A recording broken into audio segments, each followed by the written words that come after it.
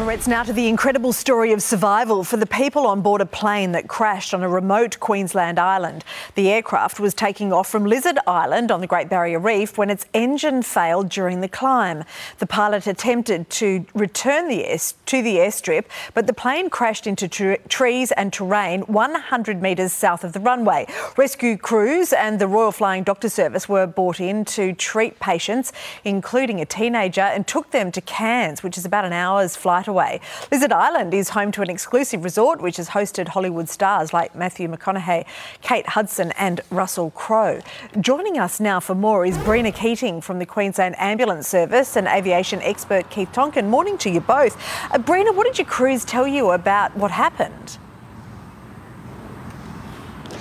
Thanks, Monique. So when the crews arrived, RFDS arrived first. So they had a doctor on board, nurses. There was the first responder team from Lizard Island. So the staff actually made their way, obviously, to the runway quite quickly, and they made sure the passengers got out of the aircraft. I understand there was a firefighter as one of the passengers, so he also moved things quite quickly, orderly, and had them out under a pergola in some shade, and we're obviously waiting for the helicopter from Cairns and also from Townsville. So that response is quite a remote area, as you said, in Lizard Island. So it was quite a calm scene, and everyone was triaged. Oh, isn't that great news? What were the passengers' injuries?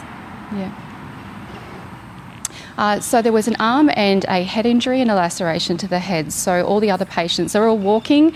They're all transported to Cairns base. Wow. I mean, when you look at it, it looks, at least the one half of it there, to be a real mangled mess. Keith, just extraordinary that everyone was able to get out okay. It sure is, Mon, and it's a testament to the aircraft that the structural integrity maintained itself so that they could extract themselves from that aircraft in the situation that we find it, upside down, relatively intact. Okay, so how does something like this happen? Because isn't it a twin-engine plane? It's a single-engine aircraft. It's single, right. Cessna Caravan has a single turboprop engine. And how has it happened? Well, we're not really sure, but it's been reported that the engine suffered some sort of malfunction and had reduced power or stopped providing power altogether. We're not sure.